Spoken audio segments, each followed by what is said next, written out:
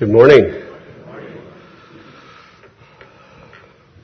Thank you, Gloria. That was beautiful. I, for one, am a man who loves Christmas. And I'm not afraid to show it. And fortunately, it became very infectious to both Natalie and Jeff. So if you drive by either house, you'll see signs. Although, I think my daughter single-handedly challenges the grid for this area. I used to put, now this will sound shocking to you, I used to put about 2,500 mini lights on my tree. Some of you are going to go, oh. So she asked if she could decorate it one year. I'm on my way back home. She calls me and she says, we have a problem. And I said, what? And she says, the tree is only half lit. I said, were there bad strings? And she goes, no, there weren't enough. And I went, are you sure? Did you get all the boxes? Yes, I did. They're just not enough. So swing by and get, so I said, you used all 2,500? She said, yeah. So get about 15 more 100 light strings. And that was the start of her, I don't even know how many are on Randy and Natalie's tree. It's a big, tall tree, but it's a lot. To me, Christmas lights, to me, are part of the proclamation that a Savior was born. That's just me. I love them. And I give an A for effort to anybody who puts them up. Now, granted, not everybody has the gift of making them look a certain way, but to me, if you go through the trouble to hang them, you get credit. So, this morning I was watching a video that Ray had sent me by the U.S. Air Force Band, and at the National Aeronautic Museum. And so the people were just there. Now, some of you may be familiar a little bit with seeing that in shopping malls, every once in a while they get surprised by either a choir or a band or something comes in, and it's just a very joyful thing. This one was magnificent. Unfortunately, our system here is too antiquated coming into the building, and it's overloaded. And so we can't, I was going to have them play it for you this morning. It's wonderful. But you can get the site from Ray. And it's just a blessing. Because it starts out with one guy in a coat who all of a sudden takes off his coat, and he's in his dress, dark blues, Air Force blues, sits down in a chair, and he has the big bass like Adam, and he just starts playing. I believe the whole thing was Joy to the World, but I could be wrong on that. The whole thing. And so that was so nice. And then all of a sudden out comes this guy that's the conductor. So it's a little overdone, conductor and one guy. But no sooner had it ran through my mind than all of a sudden there's a couple more basses. And then there's 3 or 4 that come out, take off their coats. So they looked they were in the crowd, but they, just looked like part of the crowd. Came some violins, and then some brass, and then 2 women up on the second story, because it was a real big rotunda, started to sing the beautiful Joy to the World. Boy, I'm telling you, they got me. And then all of a sudden, some brass trumpets come up on both sides up above and add to it. And then more come down below. Pretty soon there's a complete symphony and a complete brass ensemble. And oh yeah, all of a sudden there's just a full choir. It was the most magnificent thing to watch. It is such a blessing. And it dawned on me, without Christ, there'd be none of this. Without our Savior, we wouldn't be here today. Without Jesus Christ, we would be lost. And that's what makes this time of year so joyful for me. I simply titled my message, The Words of Jesus, from our passage this morning, Do you wish to get well? That was his words. Do you wish to get well? So we will be reading from the Gospel of John, chapter 5, verses 6 through 9.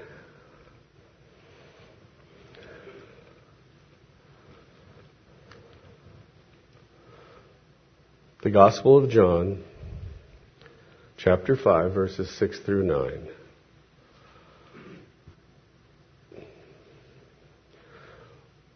When Jesus saw him lying there, and he knew that he had already been there a long time in that condition, he said to him, Do you wish to get well? The sick man answered him, Sir, I have no one to put me in the pool when the water is stirred up. But while I am coming, another steps before me. Jesus said to him, Get up. Pick up your pallet and walk. Immediately the man became well and picked up his pallet and began to walk. Now it was the Sabbath on that day. So you can imagine what the Pharisees had to say if you read on in that chapter. That this miraculous act, this act of love, mercy, grace, to someone who was locked into a horrid disease that crippled him, was rescued by the only one who can rescue. When Jesus asked him the question, Do you wish to be well? It wasn't just mere curiosity. Because remember, who's the great physician? Who's the great physician? Who's the one who's given wisdom to the doctors and the nurses and the knowledge in all our hospitals? Jesus Christ. To every medical invention that has taken place, it came to them through our merciful God. Do you want to get well? A lot of us lately have been battling with one thing or another. Some of us still are. Continue to pray for Colin. He's still having trouble. As well as there's many others. But when it's over, isn't it a wonderful feeling? To have health back. Well, to the degree we can have it back. Some of us more mature ones, you don't get as much back. But you're still better off once that ailment's gone. There's a relief, isn't there? To use that term, get well, I found a quick definition. Kind of goes like this. In good health, sound in body and mind. That means well. Are you well? He is not a well man. To make healthy, whole, or sound. Restore to health. Free from ailment. To free from evil. How about that? Cleansed, purified. To heal the soul. To effect a cure of a wound, broken bone. To become whole or sound. To mend.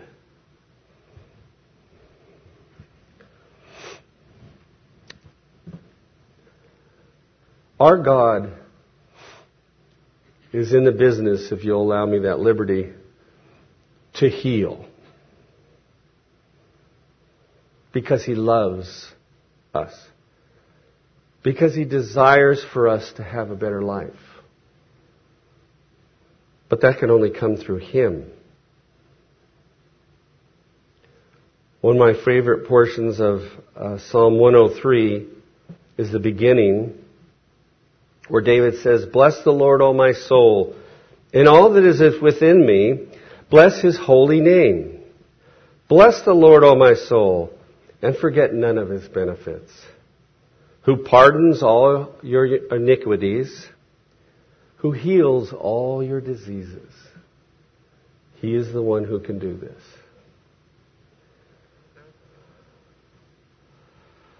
Jeremiah 30, verse 17, states it this way, "For I will restore you to health, and I will heal you of your wounds, declares the Lord. Because they have called you an outcast, saying, 'It is Zion, no one cares for her.'" That's the kind of God we have. He cares for us. He genuinely cares for each and every one of us. He doesn't just care for those who have come to the realization of who He really is and have accepted Him as His Lord and Savior, who is the majority of us in here, if not all. We've discovered that. But He still cares for those who haven't. He loves those who haven't. He doesn't want to see anybody perish. That's the kind of God we have. The thing I love about Scripture, the thing I love about the words of Christ, is they're not just words, they're promises, aren't they? The Bible is just loaded with promises after promises. And once you've walked with Him a while, boy, you've experienced Him, haven't you? But He does care also for the physical. He cares to see people healed. And He did a lot of that while He was here. He healed a lot of conditions. And we're familiar with that, emotional, physical, mental. We're surrounded by it. My goodness, it's a multi-billion-dollar industry annually to try and help people with illness. But truly, Jesus Christ is the only solution. He is the only solution for the other that we need to be healed from, and that's sin. That's the biggest. It isn't cancer. It isn't diabetes. It isn't anything else that's out there that's plaguing the hospitals and the doctors and nurses and the care. The greatest is sin. Because it is the thing that keeps us from heaven. It is the thing that blocks us. The moment we're born, we're sinners.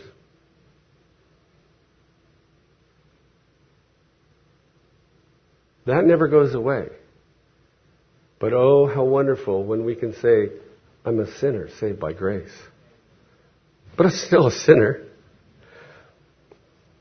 But then once we get there, it'll all be changed. In a twinkling of an eye.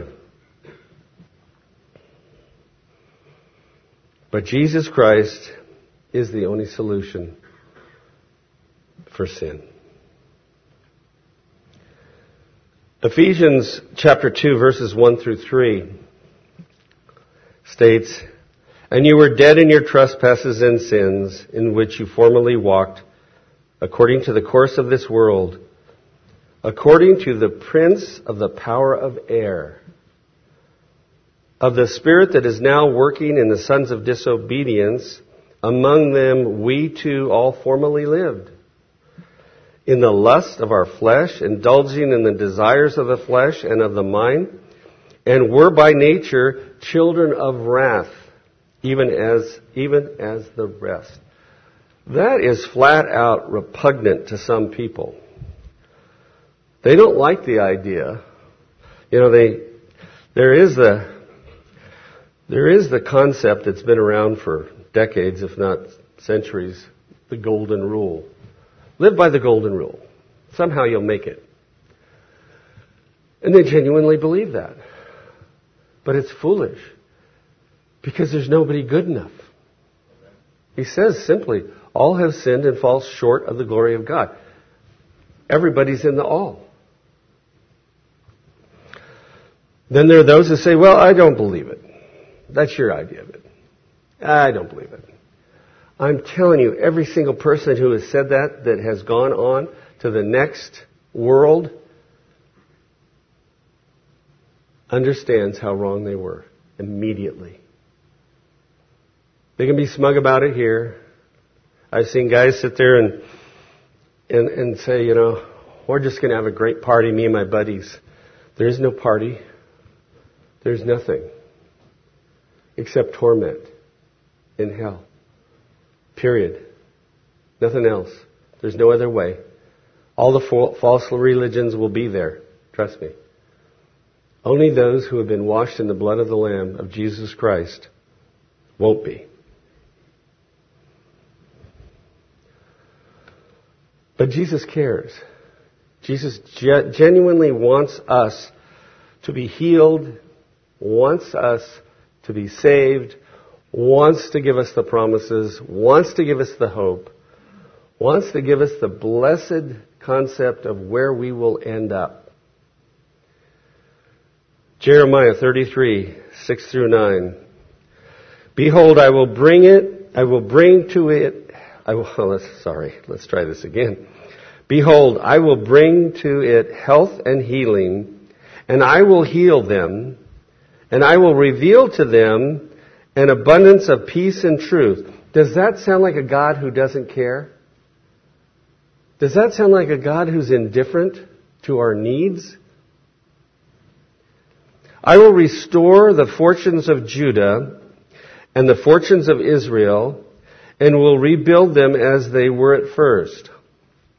I will cleanse them from all their iniquity by which they have sinned against me. I will pardon all their iniquities, by which they have sinned against me, and by which they have transgressed against me. It will be to me a name of joy, praise, and glory before all the nations of the earth, which will hear of all the good that I do for them. And they will fear and tremble because of all the good and all the peace that I will make for it. That is our God. That is the one who loves us madly. Madly. That's why he gets so upset when we sin against him. And he has the right. And we're fools for doing it. But praise be to God. We can just turn and we can repent. But he cares about us. Romans 3:22 and 24. Even the righteousness of God through faith in Jesus Christ for all those who believe. For there is no distinction, for all have sinned and fall short of the glory of God, being justified as a gift by his grace through the redemption which is in Jesus Christ. Promise after promise after promise after promise. So why do people stubbornly, foolishly resist such a marvelous gift? A question for us. Do we want Jesus to make us well?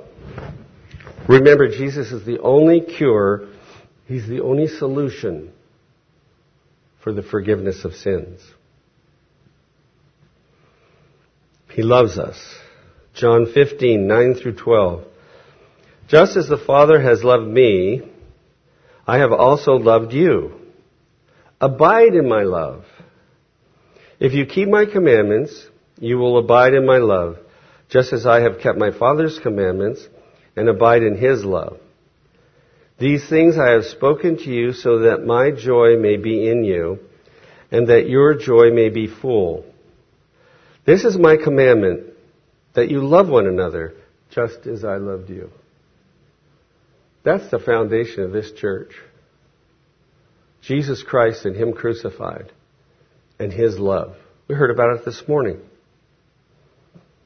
That's why we come. That's why we remember him. That's why we're thankful. That's why we're joyful. And yet, there are those who simply don't want it. I want to tell you, I grew up in a home where there wasn't God. Something happened at a very early age for all my mom and all her brothers and sisters, and they wanted nothing to do with him. So I got to the point where I just decided that's good enough for me. And she said, the irony is they used to send us to Sunday school, even though they didn't believe in it. There's a message, isn't it, huh? There's a real example. So at the ripe old age of 14, I went home after church one day, and I said, that's it. I'm done. She said, you are not. You'll go and you'll go to Sunday school. I said, are you coming with me? And she said, no. And I said, then it's done. And so off I went to live my life. Went in the service. Found a lot of sin there. And that's not to bring any shame upon the service. It's just the opportunities are there when you're not a believer. In abundance. And I was ready for them. And they brought nothing. They gave me nothing. I'm thankful I served my country, but the sin did nothing for me. Until I met a undertow in Hawaii, because I was really a hardcore atheist at that point. And then it became very, very clear that I wasn't going to make it. So I said, just on the outside that there might be a God out there, let's cut a little deal. So miraculously, we won't go into the details, I got out of that, which was so undeniable after what I asked. And then I convinced myself it was just a seismic activity off the coast of Hawaii. But I did change to agnostic. I couldn't anymore be a hardcore atheist, Well, there might be something out there, so, I'm an agnostic. But I'm telling you, the day I heard a testimony of a guy just like me and opened my eyes up to what a filthy, rotten sinner I was. Cold-hearted, cold-blooded, unthankful, sarcastic, arrogant person. That night I got down on my knees and I accepted Jesus Christ as my Savior, and that's it. It was that clear to me, and it's always been that clear to me. He healed me that day. Now, was I perfect? Oof, no. But He was there to help me along the way.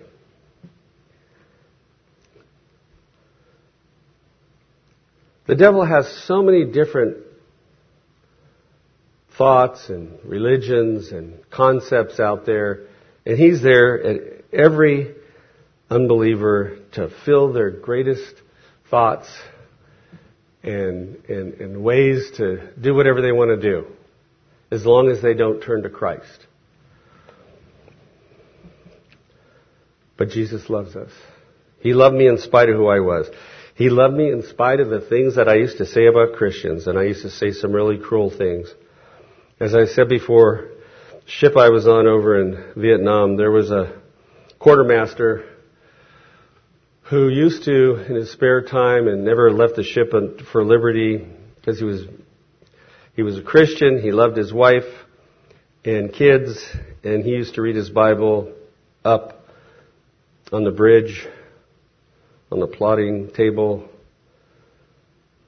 and I would just give him the hardest time, constantly. He's going to fall over when he sees me, when we're in glory. Or maybe he won't, because maybe he prayed for me a lot. But he has so much to give us. He has so much he wants to. And the only problem, the only real interference in that is us. We're the ones who don't allow him to give us everything He wants to give us is foolishness.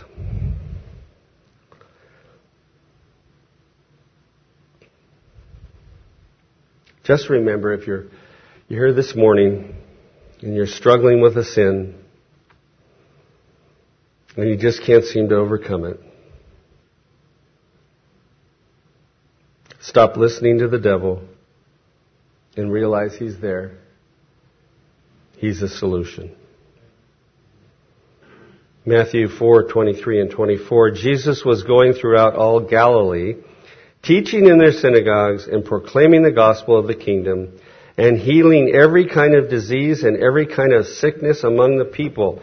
Does that sound like a guy who doesn't care? The news about him spread throughout all Syria, and they brought to him all who were ill, those who were suffering with various diseases and pains, demoniacs, epileptics, paralyzed people, for lack of being able to say the right word, and to heal them. That's what He wants to do. He wants to heal us, and then He wants to take care of us. And when we let Him do that, tell me life isn't good. Tell me life isn't wonderful. Tell me it isn't joyful. Tell me it isn't the best peace under the sun. And yet, there are times when we sin. If we could just learn to be so smart that when the Holy Spirit lets us know, and if you're a saved person, no matter how long you've been a saved person, and you're here today and you can't tell when you've transgressed, one of two things is wrong besides the transgression. You've either been away from Him so long, you can't tell anymore when you're arrogant, when you're proud, when you're rebellious, when you're foolish. Or you really don't know who He is. You really don't have Him as your Savior. You really don't have the Spirit of God in you. Because there are times when I'll say something regretfully and life turns miserable. But the moment I go back and I take care of it, life is wonderful. That's the way it is with Jesus Christ. He's the one we go to. He's the one we surrender to. And if you're here this morning and you don't know Him, it's this easy to accept Him. And I guarantee you, you will look back and say, why did I fight it so long to resist Him, to not accept Him? You'll look and say, what is wrong with me? But at the same time, you'll be dancing. You'll be happy. You'll be joyful. You'll have peace you didn't know even existed. And all you have to do is believe on Him. Believe He is who He says He is. Believe Him that He went to the cross. He died there for you. He bled. He washed. His blood washes sins away. Period. And this is the kind of God we have. You can go back later and say, hey, how about this and this and this? And if they were under the blood at that time, you know what God says? They're as far as the east is from the west. Can you get that? Do they ever meet? Sure, maybe in sci-fi. And what is sci-fi? Science fiction. Okay? Not putting sci-fi down, but you get my idea? Okay? There is no meeting. That way is God. The sins confessed are that way. They never come back in His mind. If you bring them back to God, He'll say, I don't know what you're talking about. They're under the blood. So simply, all we have to do, and those who have done this understand this, it is so easy, but man's pride is just so arrogant, so foolish, is Romans 10:9 and 10. It just doesn't get easier than that. Do we have to do it with a sincere heart? Absolutely. Do we have to believe He is who He is? Absolutely. But sooner or later, if enough people pray for you, and if enough people share with you, and you finally get to the end of yourself, because life can be miserable without Him, you just got to do this. That if you confess with your mouth Jesus is Lord, and believe in your heart that God raised Him from the dead, you will be saved. Big promise. Big promise. As some say, take it to the bank. For with the heart a person believes. That's our heart. That's the center of our affections, isn't it? That's where we get to where we have mercy and we have love for one another. It's affection. It's the heart. And the affection has to be there for Christ and what He's done for us. And with the heart a person believes, resulting in righteousness. And with the mouth he confesses, resulting in salvation. And I know I've shared this verse over and over, but it's just so easy. It's so clear. And the only thing that separates those who don't know Him from accepting Him is pure foolishness supplied daily by the devil, who will sit there and send a funnel of whatever is necessary to keep the person distracted, to keep the person busy, to keep the person involved in something else, or a person or a place. But that's all it is. Because Jesus is there. Jesus wants to give the free gift of eternal life. Mark 5:15. They came to Jesus and observed that the man who had been demon-possessed and sitting down, that's the guy who was crazy in the cemetery, okay? Called Legion, remember? And then the demons went out of him into the herd of pigs and went over the cliff. But I love this part because it's so true for everyone.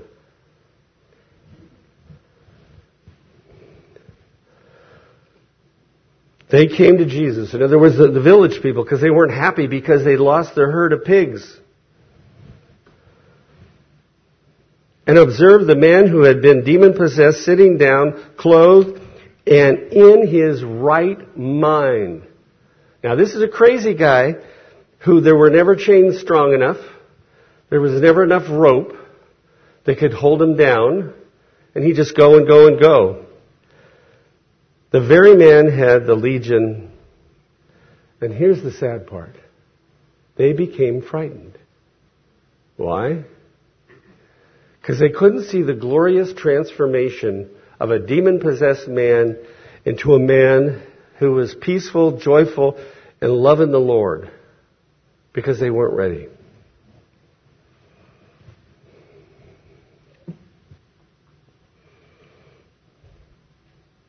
And that's all it is. It's just humbling ourselves before God and accepting the free gift that's so marvelous. The joy, the peace, the love.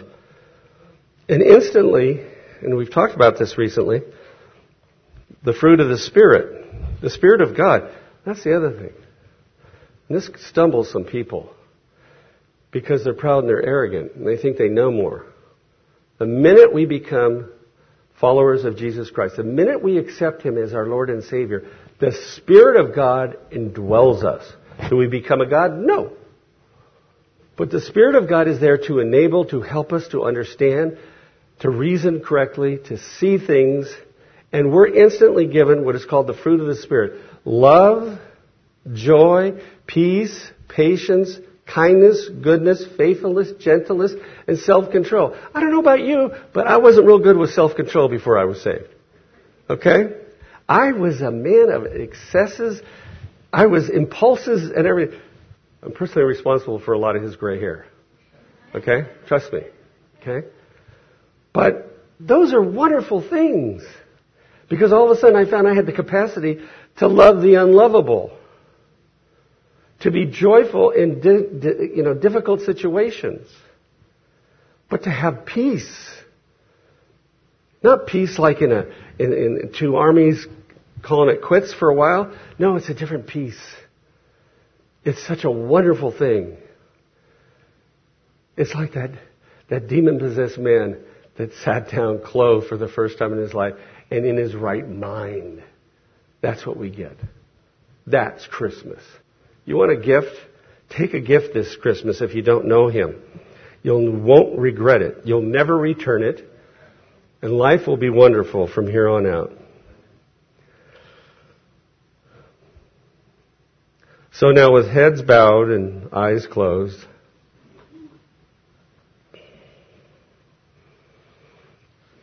a question for us who know Him. After what He's done for us and still does for us, how should we be living? I don't have to answer that. You know how to answer that. You know what's necessary. But every day when I get up, I just ask Him, please help me to be pleasing to You, Lord, and then to others. Because we are all that know Him as our Lord and Savior, ambassadors for Jesus Christ. We represent Him to those who don't know Him.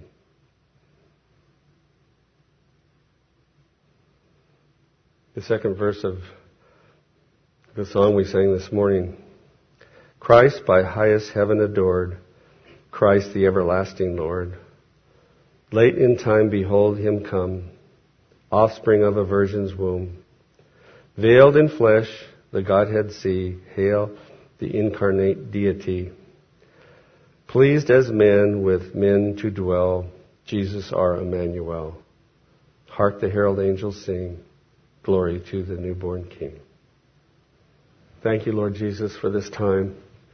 We just pray that if there's anyone here today that has been holding out, that's been struggling, we just pray they would just turn to You, fall into Your loving arms this morning, and accept You as their Savior, and let You give them all that You have that's so wonderful and good. We pray these things now in Jesus' name. Amen. Amen.